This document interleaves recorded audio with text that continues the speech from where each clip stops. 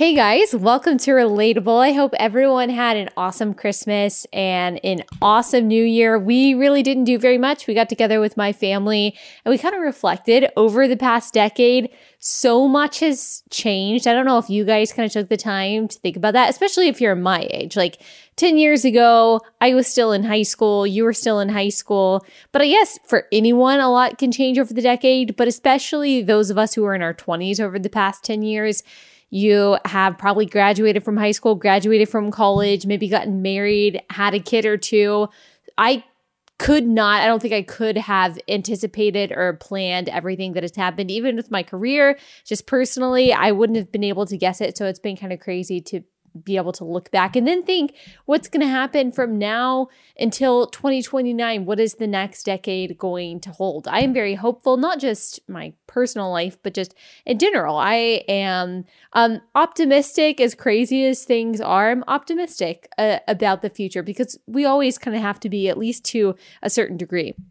Okay, that's not what we're talking about today. We kind of already talked about a recap of the past year and like what our goals are going to be and resolutions and different things like that. I asked a bunch of you guys on Instagram what your goals are for 2020. You have so many wonderful goals and I share a lot with you. And actually the goals that I don't have that you guys have, it made me rethink my priorities and maybe add some to my list. I think we all have the goal of reading the Bible more, becoming more joyful, more loving, more hospitable Christians. That's certainly true for me. I want to do a better job of being a peacemaker in 2020 while not forsaking the truth. I think peace and truth can go hand in hand, but I think we all have the tendency, especially on social media, to get into conversations that just aren't fruitful. I certainly do that, and I want to do a better job of that.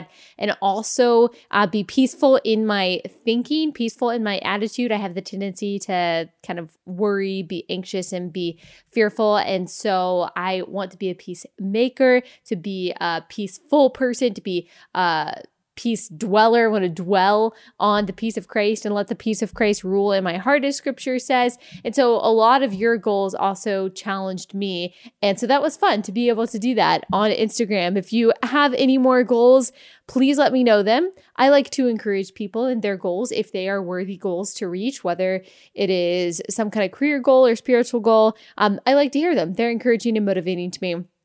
Okay, to start off the new year, what we are going to do, we're actually going to do a continuation, a sequel of a podcast that we did a full calendar year ago, January of 2019. It was called 3 Myths That Christian Women Believe. And it was the most popular episode of Relatable for many months, the most downloaded episode. And then it was eclipsed by some other episodes that we did more recently.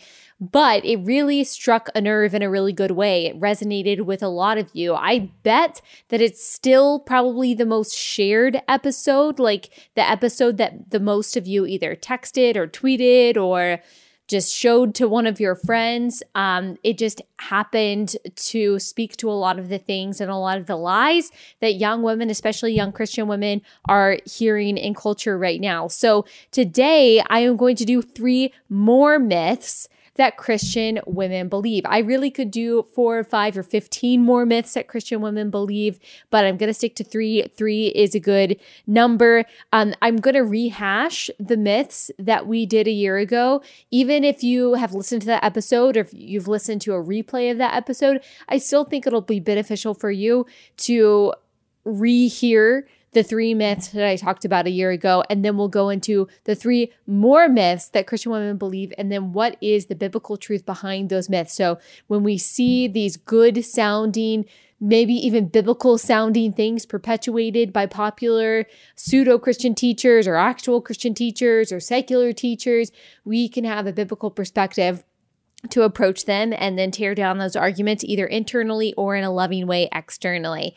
Okay, so to rehash the lies that we talked about last year, the 3 myths that Christian women believe that we tackled a year ago on Relatable. I think it's episode 69 if you want to go back and listen to the episode in full, but I'm going to kind of give a brief summary of those lies. So the first lie that we tackled was you are enough. You've probably seen this on Instagram. Maybe you've seen it on Pinterest. Maybe you have seen even your favorite Bible study leader or Christian mom, influencer, blogger, whoever it is, maybe fitness guru. You have heard someone say this, have seen someone say this, I am sure, in popular culture. You are enough. And even though this is a well-intentioned saying, we as Christians know that this is not true. You are not enough. It is so crucial for us as Christians to not just recognize, but to embrace and to rejoice over our not enoughness. This is actually the premise, totally shameless plug here. It's the premise of my book that's coming out in May. You are not enough. I'm not enough, and that's okay. And actually, it's more than just okay. It's a wonderful thing. Because as 2 Corinthians 12:9 says, Jesus' grace is sufficient for us. His power is perfected in our weakness, not in our power, not in our strength, not in our goodness, but in our weakness. The entire biblical narrative points to Jesus' sufficiency and our insufficiency, our inadequacy. At every turn in the biblical text and in our own lives, we are met with some form or another of our ineptitude. We are faced with our inability to see the future, to make effective or successful plans, to be righteous, to be obedient, to make good decisions, to save ourselves, to meet the standards of either the world or of God Himself. We are lacking. We are wayward. We are corrupt and depraved, lost, confused, weak, and needy. We are not enough. Now, I understand that the people who encourage women by saying that we are enough, they definitely mean well, but they typically mean that our bodies or our capabilities, etc., are enough and that we shouldn't be comparing ourselves or feeling like we can't be a good mom or employee, whatever, and I get that. But my response to that is still this: the answer to our insecurity is not our sufficiency. The answer to our insecurity is not our own sufficiency. It is God's. So knowing that the creator of the universe knit us together in our mother's wombs with purpose and care and redeemed us through His Son and chose us before the foundation of the world, says Ephesians 1:4, this is the knowledge that alleviates our insecurity, that the God who made and chose and shepherds us, sees us and hears us and cares for us, and He meets us in our weaknesses, and His power is perfected through that weakness. God made us, you and I, He made us not enough. If we were enough, we wouldn't need the cross. If we were enough, we wouldn't need His word. And even just pragmatically speaking, if we were enough, we wouldn't need family or friends or the church or community or prayer. 1 Corinthians 12, as most of you know, depicts the Church of Christ as a body with many members, with many different parts. To put the passage into the context of what we're talking about here, a hand isn't enough on its own. A foot or an eye or an elbow isn't enough on its own.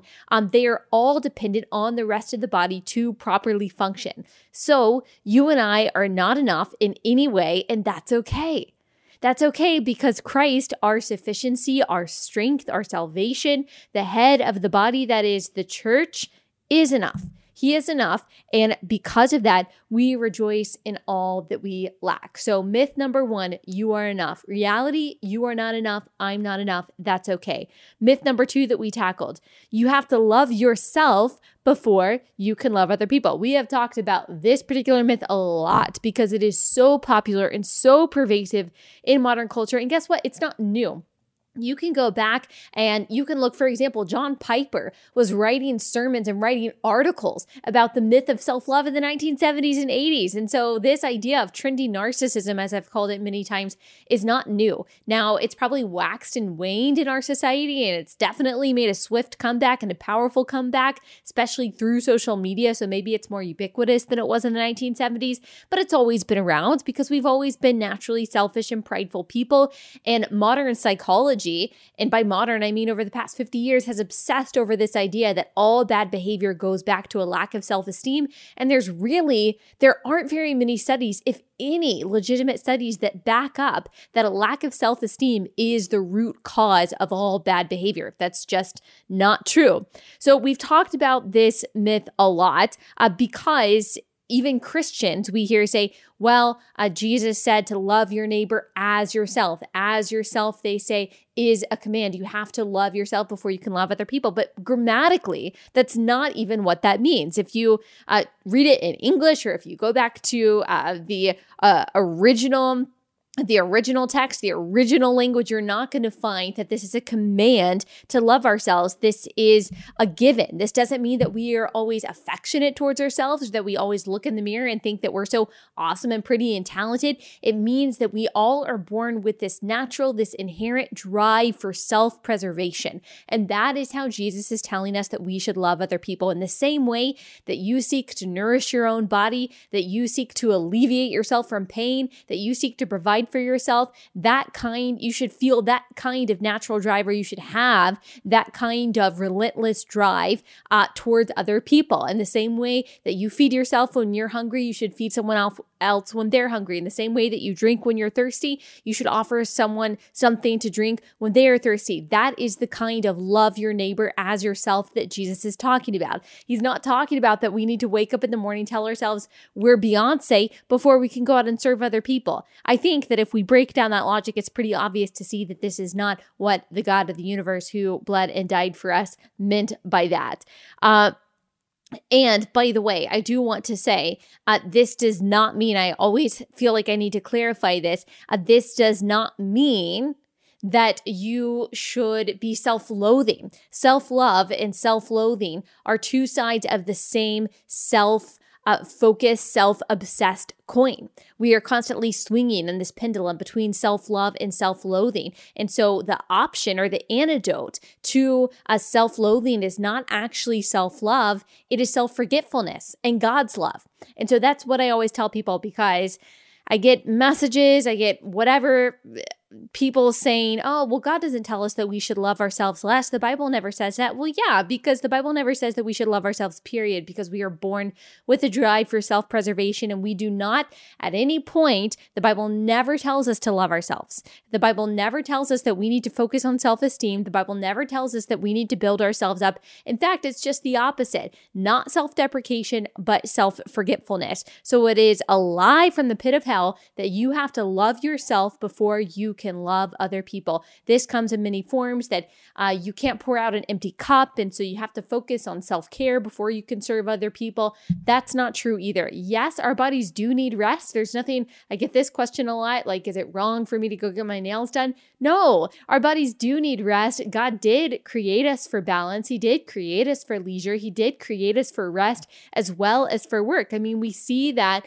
even reflected in the creation story. We are to take a Sabbath. Human beings are not naturally and automatically rejuvenating. We actually have to recharge. And so there's nothing wrong with rest for the purpose of being able to work more efficiently and more effectively. But this idea that we need self-care or we need self-love in order to care for or love other people is wrong. And it shows a lack of dependence on our good shepherd who loves and cares for us totally sufficiently.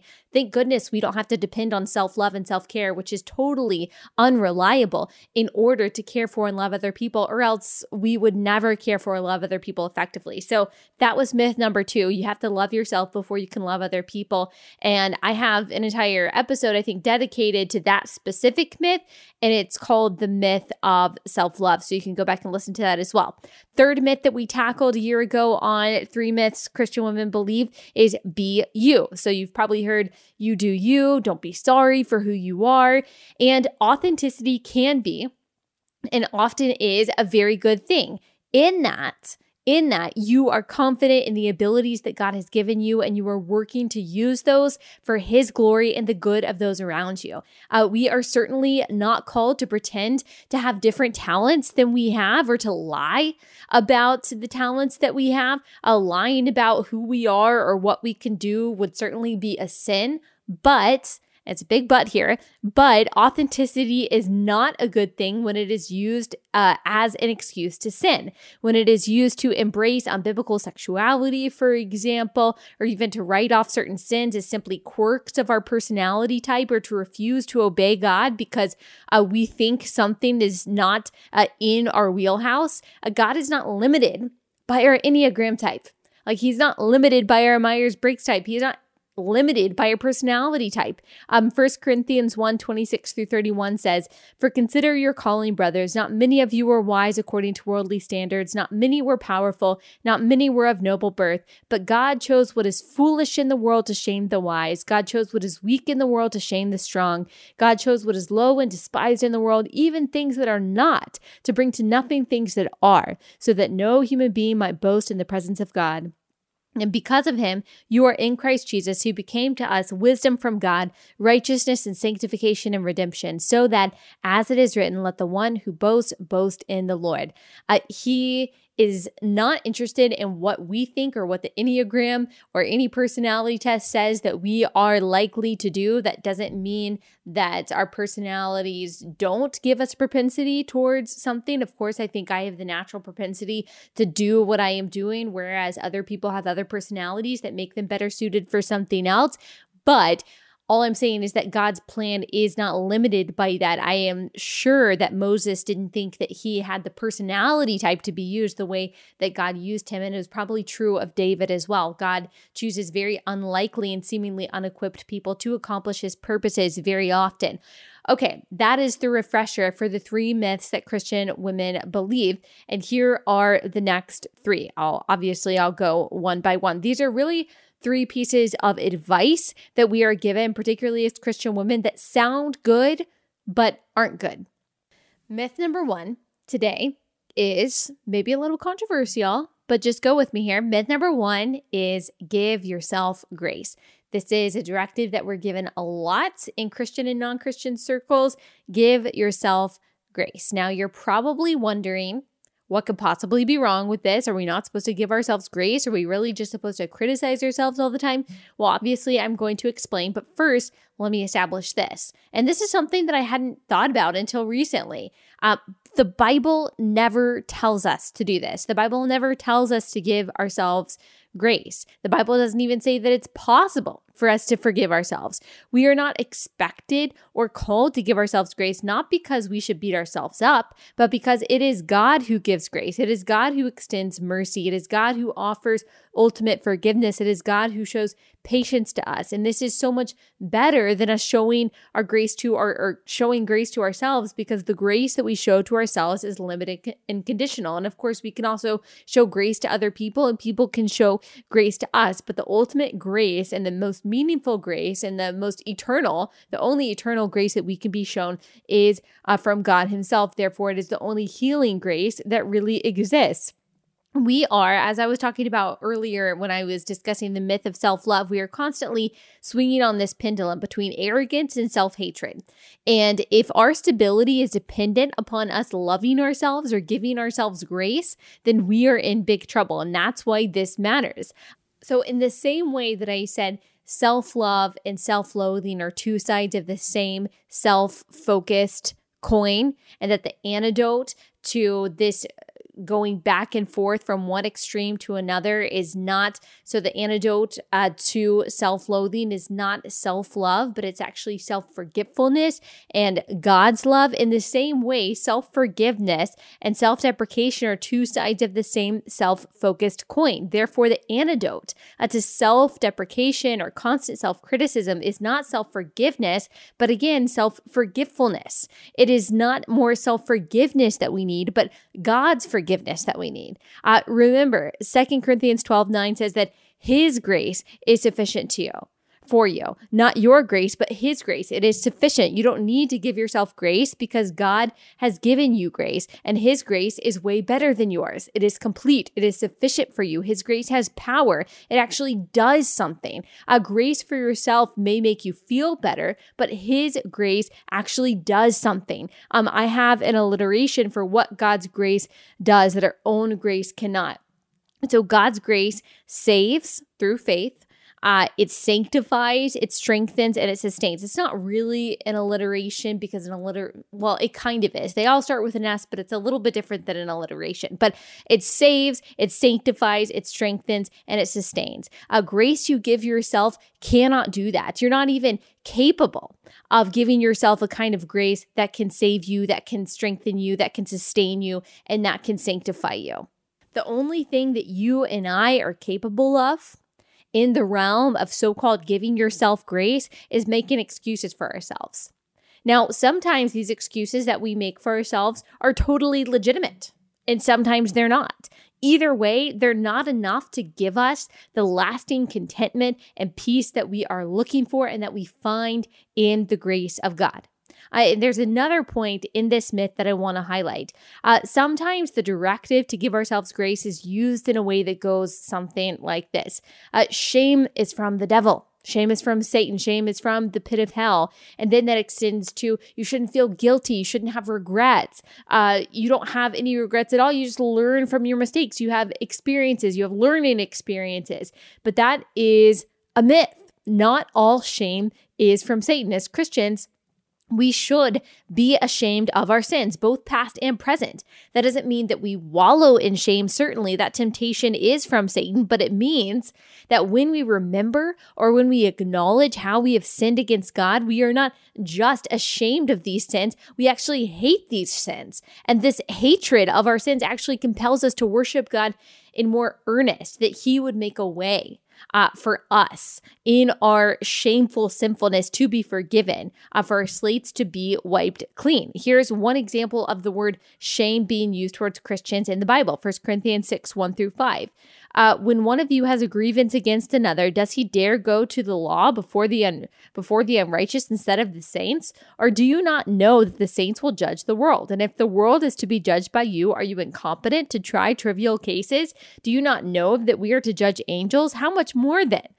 Matters pertaining to this life. So if you have such cases, why do you lay them before those who have no standing in the church? I say this to your shame.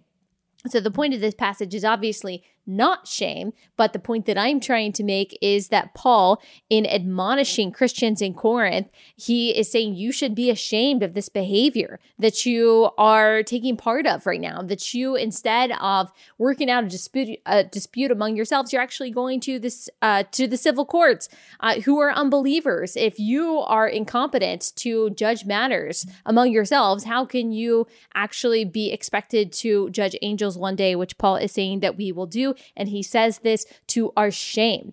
And so Corinthians in this passage are supposed to be, in this context, are supposed to be ashamed of the bad behavior that they are engaging in, of the sins that they are engaging in. That is a good thing. They should be ashamed of ungodly behavior. Paul also talks about that godly grief, we hear that godly grief should lead to repentance, that godly grief is therefore a good thing. 2 Corinthians 7:9 says the Corinthians were grieved into repenting. This is a different passage. 2 verses later, for see what earnestness this godly grief has produced in you, but also what eagerness to clear yourselves, what indignation, what fear, what longing, what zeal, what punishment.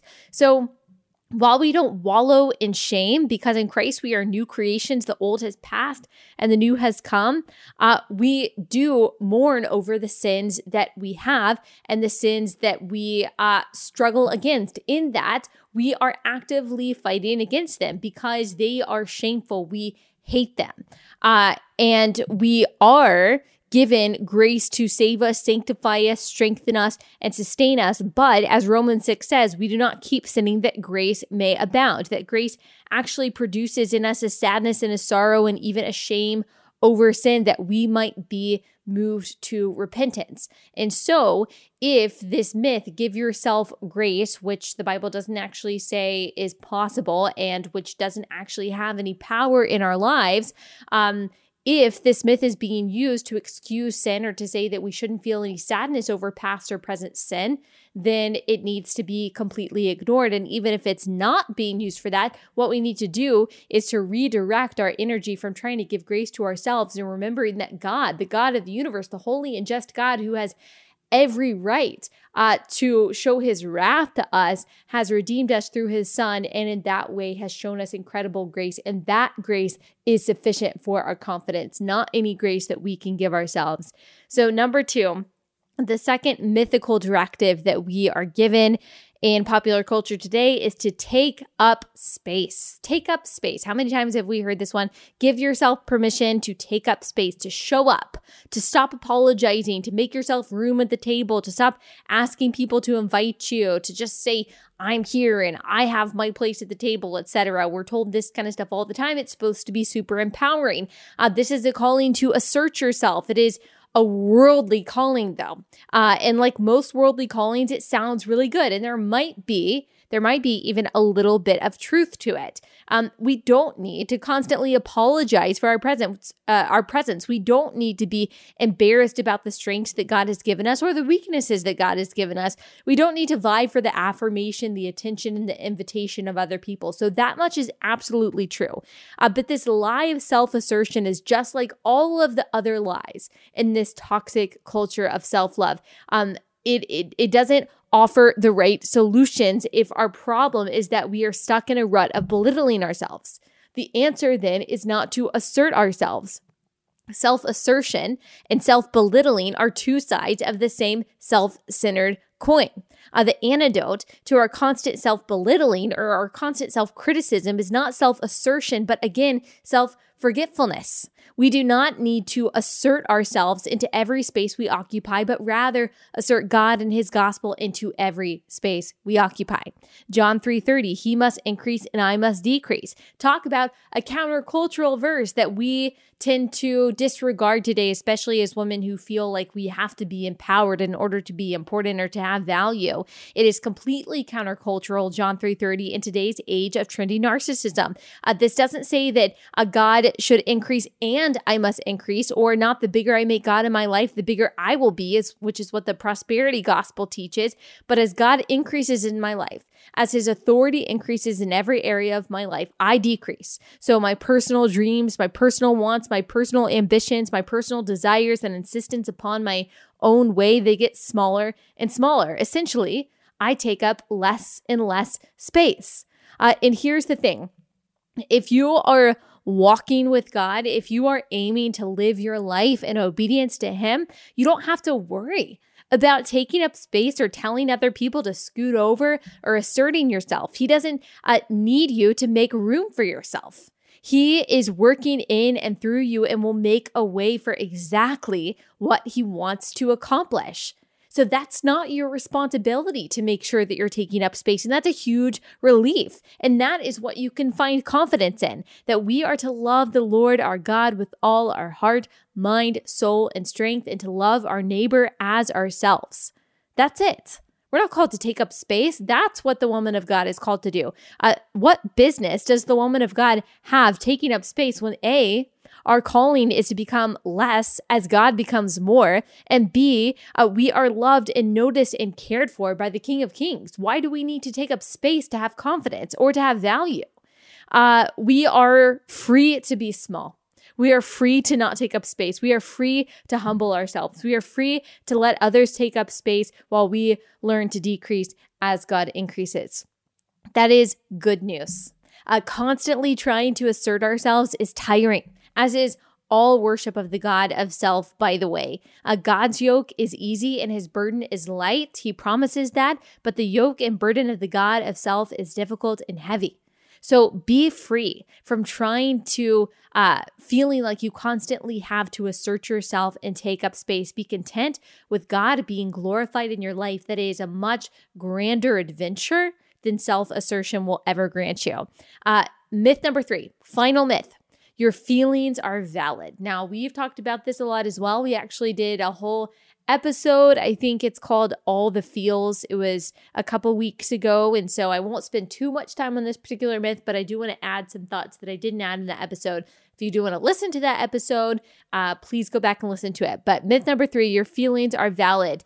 Yes, your feelings are real because they exist, but they are not all valid. Valid literally means having a grounding in reality and truth. And I think all of us, if we're honest, know that not every single one of our feelings has a grounding in reality or truth. Some of our feelings are downright irrational. Emotions are not inherently bad. They're actually part of our human makeup as image bearers of God. God himself shows emotions throughout the Bible, from anger and regret, as Genesis 6:6 says, to joy and to sympathy. But they can lead us astray. Jeremiah 17:9 says that the heart is desperately wicked or sick and that we can't understand it. So we can acknowledge our emotions without following our hearts. And we discern which emotions are valid and which are not by weighing them against the word of God. We discern which emotions are good and which are not by weighing them against the word of God. I got an interesting email the other day from someone who told me that their emotions and living in this constant self-love over emotional kind of toxic place in their life where they're almost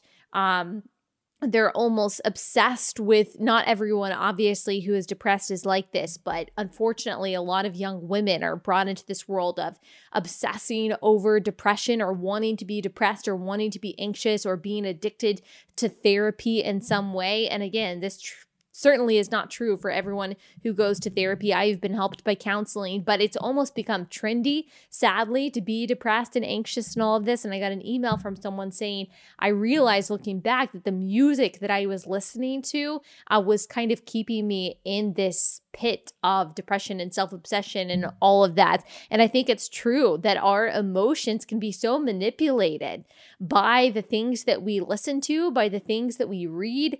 And I was talking to someone the other day, I don't remember who I was talking to, but I was obsessed with Twilight when I was 15. This was like when Twilight first came out. So I had to like wait for New Moon and whatever the third book was to come out. And I was obsessed with these books, totally obsessed with them. But I was also like emotionally invested. I remember I had to go on some kind of road trip with my family and I was reading the second Twilight book and I was on the verge of tears the entire trip, the entire time we were there, the entire time we were in the car, because I was so emotionally invested in these books. And that's not rational. Like those feelings aren't valid and they actually had some kind of tangible effect on my life and my mind. They can very easily warp how we see reality. And so instead of following our hearts, instead of validating all of our feelings, we have to keep them in check. I mean, thank goodness we have a king of our hearts who is also the source of truth. And so instead of following our feelings, we get to subject our feelings to Christ, which again is a huge burden lifted off of our shoulders.